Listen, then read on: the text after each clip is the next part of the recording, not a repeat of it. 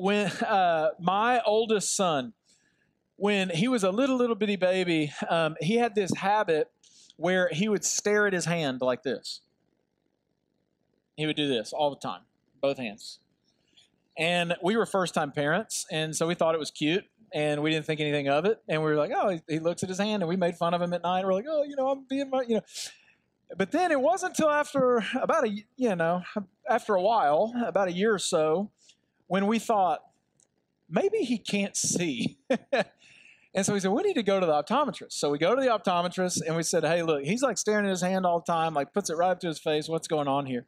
They did an eye test. The optometrist said, yes, your son he needs some glasses, bad.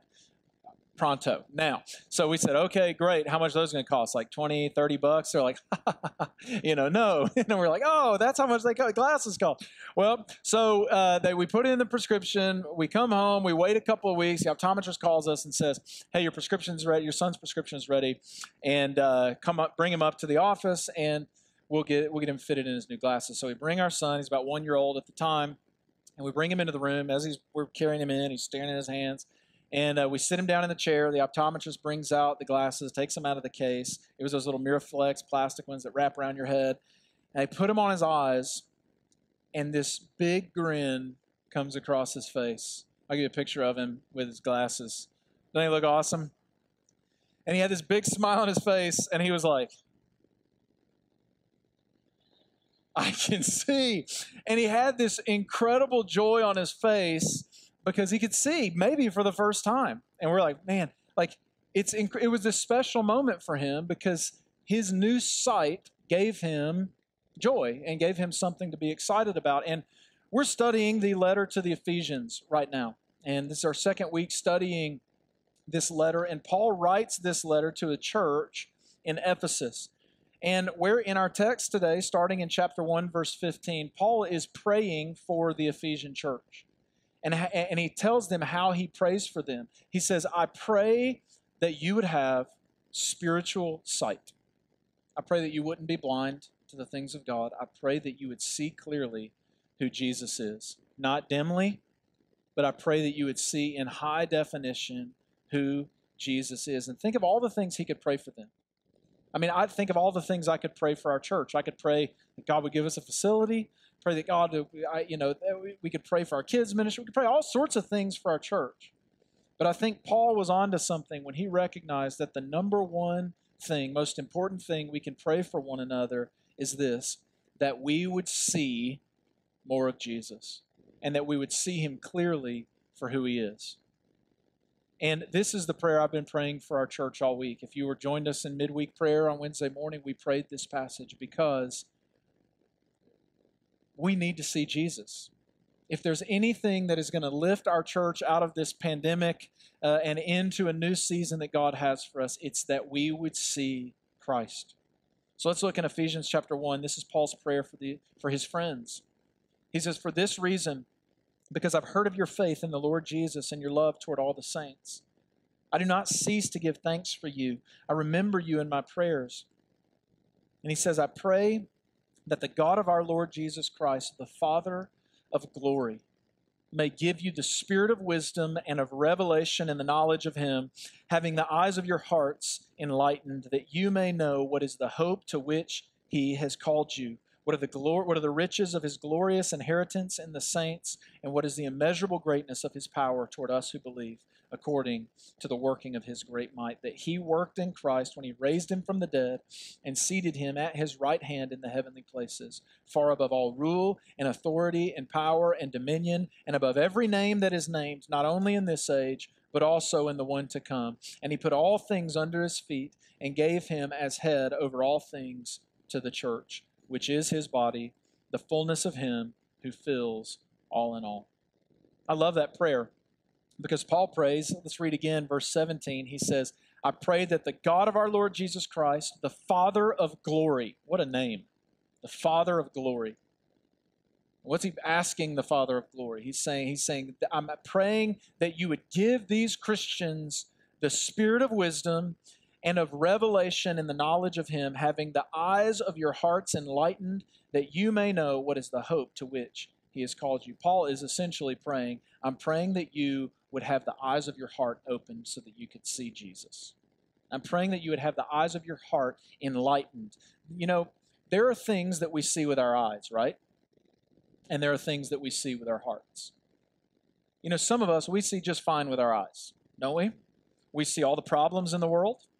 We see the obstacles that are standing in our way. We see the struggles in our life. We see the injustices that are all around us. We see all the rejections we face. We see all the flaws in others. We see all the weaknesses and the shortcomings in ourselves. And we see all these things, and we can call seeing them discernment. We can call it being real. We can call it, hey, I just call it like I see it. Great. You can call it whatever you want, but if all you can see is what you can see, you will likely become a cynical, hopeless, and numb person if you can only see with your eyes. Because with our eyes, we can see all the problems of the world. But we need to see not only with our eyes, but we need to see with our hearts. Jesus said in the Sermon on the Mount, "Blessed are the pure in heart, for they shall see God." What do you want to see? You want to see all the problems? Do you want to see the news cycle? Do you want to see the frustrations and the rejections and the suffering? Or do you want to see God? What we need more than anything else in the world is not what our eyes can see, but rather what we can see with our hearts. And what our hearts need to see more of is Christ Jesus. And Paul says two things enlighten the eyes of our hearts to see Jesus for who he is. He says the spirit of wisdom and the revelation of knowledge. What is the spirit of wisdom? The spirit of wisdom is the Spirit, the Holy Spirit, who gives wisdom. Now, some of us need to hear this. The Holy Spirit's primary function, the primary job of the Holy Spirit is not to make white people feel uncomfortable in worship services. You know what I mean? Presbyterians feel weird. Oh, that was people lifting their hands, people shouting. The job of the Holy Spirit is not to make people feel weird in a worship service. The job of the Holy Spirit is to open our eyes to see who Jesus is. The job of the Holy Spirit is to shine a spotlight on Jesus so that we can see him clearly. Holy Spirit's like, he's the humble one. He diverts attention to himself, to Jesus. That's the job of the Spirit. In Matthew 16, Jesus says to Peter, he says, "Peter, who do you say that I am?" Jesus says, "You are the Christ, the Son of God." And Jesus says, "Blessed are you, Simon, for flesh and blood did not reveal that to you. Your intellect did not reveal that to you. Your volunteering did not reveal that to you. Your worst, what revealed that to you was the Spirit of God." So the Spirit of what Paul prays, I pray that God would give you the spirit of wisdom, and he says that you would have the revelation of knowledge. What is that? In the scriptures, when it talks about revelation, it's talking about Christ. And it's talking about how we know Christ and how we know what Christ said and how we know what Christ did and how we know what Christ promised. And how do we know that? Through the scriptures. The revelation that we have from God to teach us who Jesus is the scriptures. So what happens is the Holy Spirit takes what we read, we open the Bible, we read about Jesus, and the Holy Spirit takes that from our head, knowledge, and pulls it into our heart. The Holy Spirit tells us and shows us who Jesus is. So revelation of the knowledge, we gain knowledge through reading the scriptures, and the Holy Spirit takes that knowledge and pours gasoline on it, and it becomes fire into our souls. And here's the truth. Some of you, and I don't say this judgmentally, I say this with grace and mercy. Some of you are bored with God right now. Some of you are you're just bored with God. And you say, what is going to wake me up? The thing that's going to wake you up from your spiritual sleep is for the Holy Spirit to reveal to you again and again the beauty and the glory of who Jesus is, what he has done, and what he has promised as revealed in the Bible. And so I want to stop right here, and I'm going to say a prayer for us, because what I'm going to do the rest of the sermon is I'm just going to read the scriptures, a lot of scripture. And my hope is not that I can convince you of Jesus' glory. My prayer is that as I read the scriptures, the Holy Spirit will then take the word of God and reveal Jesus to you. So let's pray. God, will you give us the spirit of wisdom and of revelation of the knowledge of Christ. Will you open our eyes and wake us up from our boredom, from our sleep, from our blindness, so that we can see Jesus for who he is? So who is Jesus, and what does the Bible say about Jesus? Amen, by the way. You can open your eyes. Who is Jesus? What does the Bible say about Jesus? What do the eyes of your heart see when you think about Jesus? Well, John chapter 1, verse 1 says that in the beginning was the Word. The Word is Jesus. And Jesus was with God, and Jesus was God. He was in the beginning with God. All things were made through him, and without him was not anything made that was made. In him was life, and the life was the light of men. The light shines in the darkness, and the darkness has not overcome it.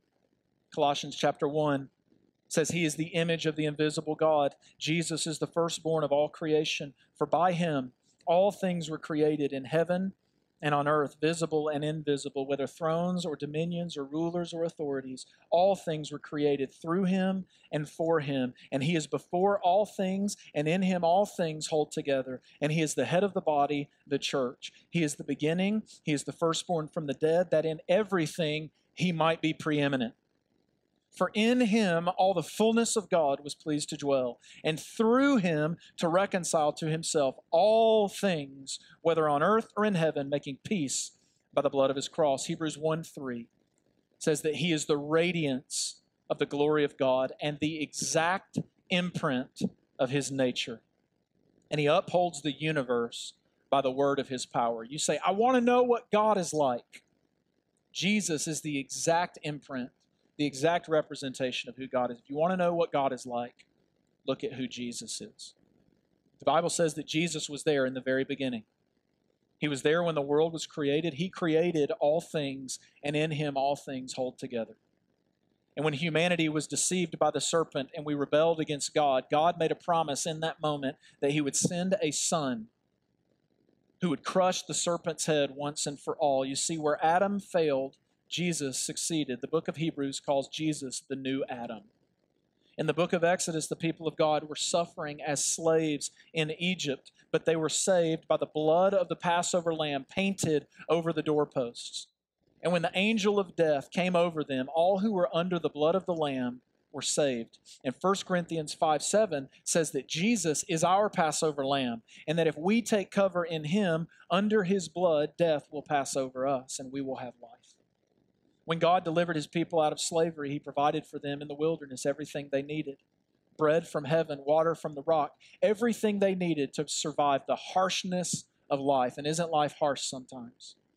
God provided for them. This is why Jesus, with all authority, could stand up in the Gospels and say, I am the bread of life. Everything you need is found in me. This is why Jesus could stand up and say, I am the living water. Whoever drinks of me will never thirst again. In Numbers 21, the people of Israel, they're attacked by fiery serpents. But God told Moses, as the people were dying, God told Moses to make a bronze serpent on a pole and lift it up. And the scriptures say that all of those who looked up on that bronze serpent and set their eyes on that bronze serpent, that they were healed. And in John 3, Jesus explains what was going on there. He tells Nicodemus that just as Moses lifted up the bronze serpent, he would be lifted up on the cross. And whoever would lift their eyes and see Jesus, high and lifted up, we just sang it, we would be healed. We would live and not die. In the Old Testament times, priests played the role of mediating between God and people. The high priest was the only one who could enter the most holy place in God's presence. But the book of Hebrews says that Jesus is our great high priest, and he alone mediates between us and God. And through Jesus, we can now enter into God's presence, knowing that we will be accepted. The prophet spoke of a coming Messiah who would save us from our sin and give us new life. When Isaiah said that the government shall be upon his shoulder and his name shall be called Wonderful Counselor, Mighty God, Everlasting Father, Prince of Peace, who was he speaking of? He was speaking of Jesus. And when Isaiah said that of the increase of his government and of peace there will be no end, he was speaking of Jesus. In Isaiah 53, the prophet talks about a suffering servant. He says, he had no form or majesty that we should look at him, and no beauty that we should desire him. He was despised and rejected by men, a man of sorrows and acquainted with grief, and as one from whom men hide their faces. He was despised, and we esteemed him not. Surely he has borne our griefs and carried our sorrows, yet we esteemed him stricken, smitten by God, and afflicted. But he was pierced for our transgressions. He was crushed for our iniquities. Upon him was the chastisement that brought us peace, and with his wounds we are healed. You see, Christ is all over the pages of the Old Testament. Every page speaks of his name, but he's in the New Testament too, isn't he?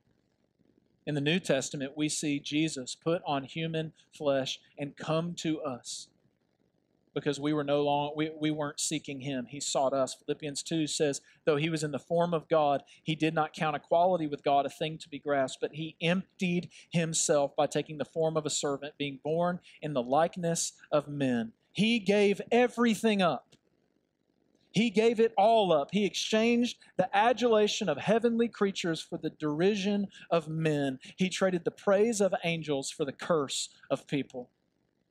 He left the right hand of God the Father in heaven, and he became a child born to a virgin and placed in a manger surrounded by animals because there was no room in the inn.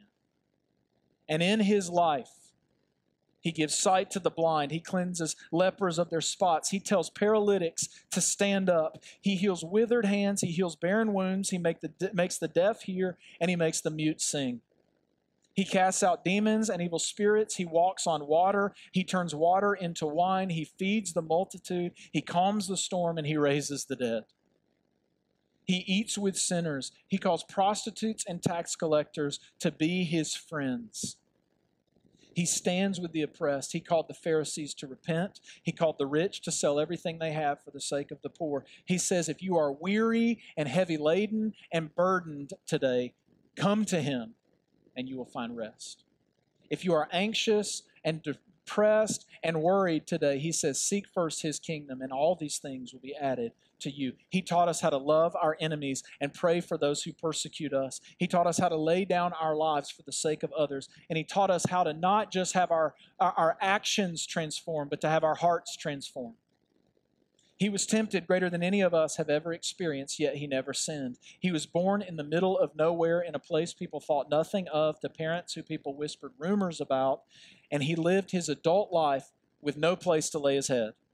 He's been poor, he's been betrayed, he's been insulted, he's been lied about, he's been unjustly accused. So whatever struggles you have faced in your life, you can be assured from Hebrews chapter 4 that you have a great high priest who can sympathize with your every weakness and your every struggle. 2 Corinthians 8 says, even though he was rich, yet for your sake he became poor, so that by his poverty he might become rich. He took the place of a man named Barabbas who was sentenced to death on a cross. You know, Barabbas was an insurrectionist and a murderer. And according to the law, he deserved the death that was coming to him. But Jesus willingly took his place, and he willingly takes yours.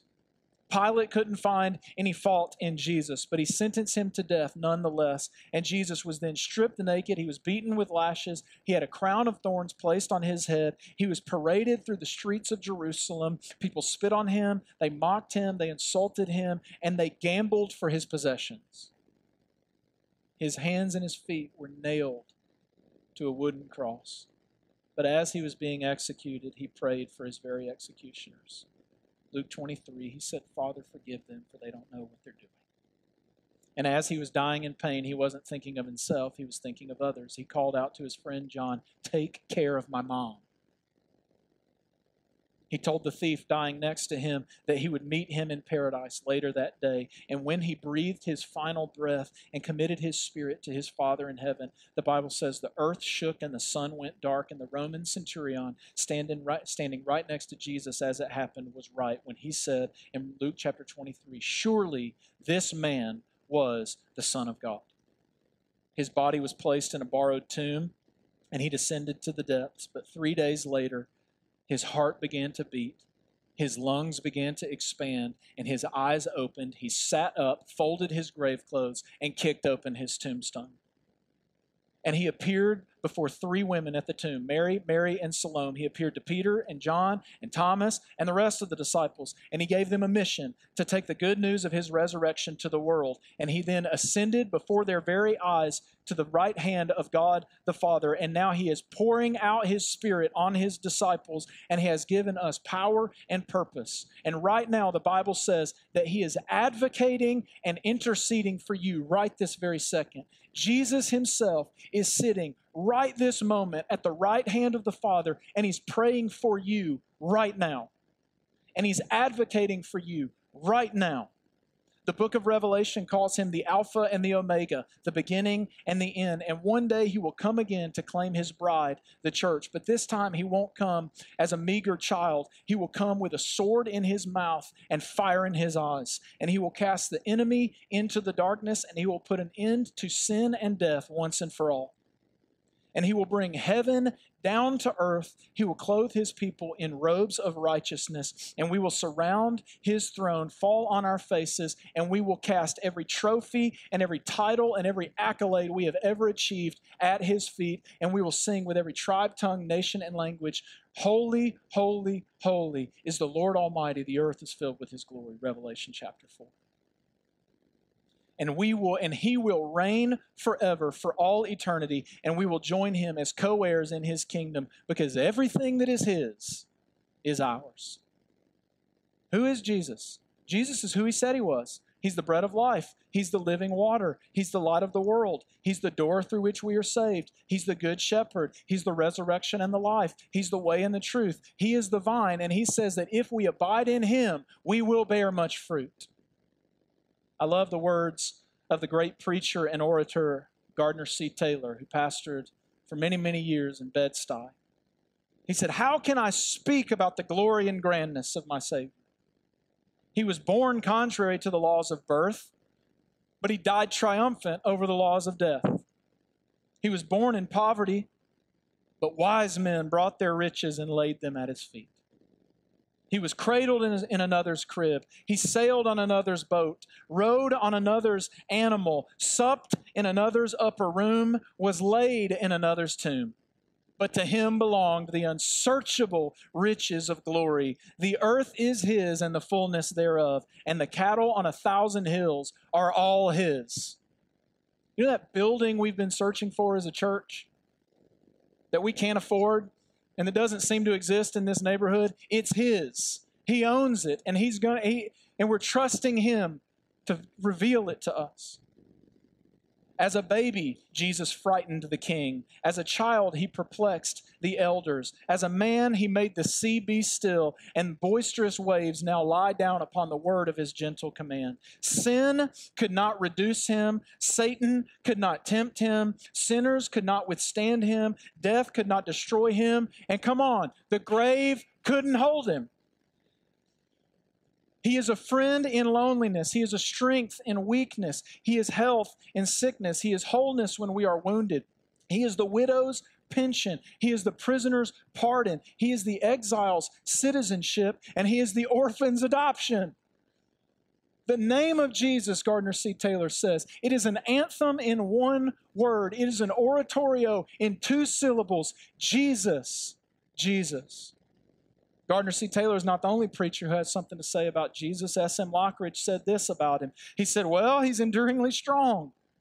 He's entirely sincere. He's eternally steadfast. He's immortally graceful. He's imperially powerful. He's impartially merciful. He's God's Son. He's the sinner's Savior. He's the centerpiece of civilization. He stands alone in himself. He's impressive. He's unique. He's unparalleled. He's unprecedented. He's supreme. He's preeminent. He supplies strength for the weak. He's available for the tempted and tried. He sympathizes and he saves. He's strong and he guides.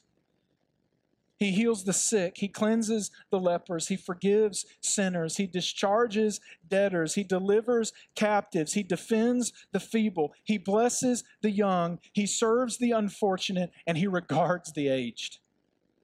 He rewards the diligent, and he beautifies the meek.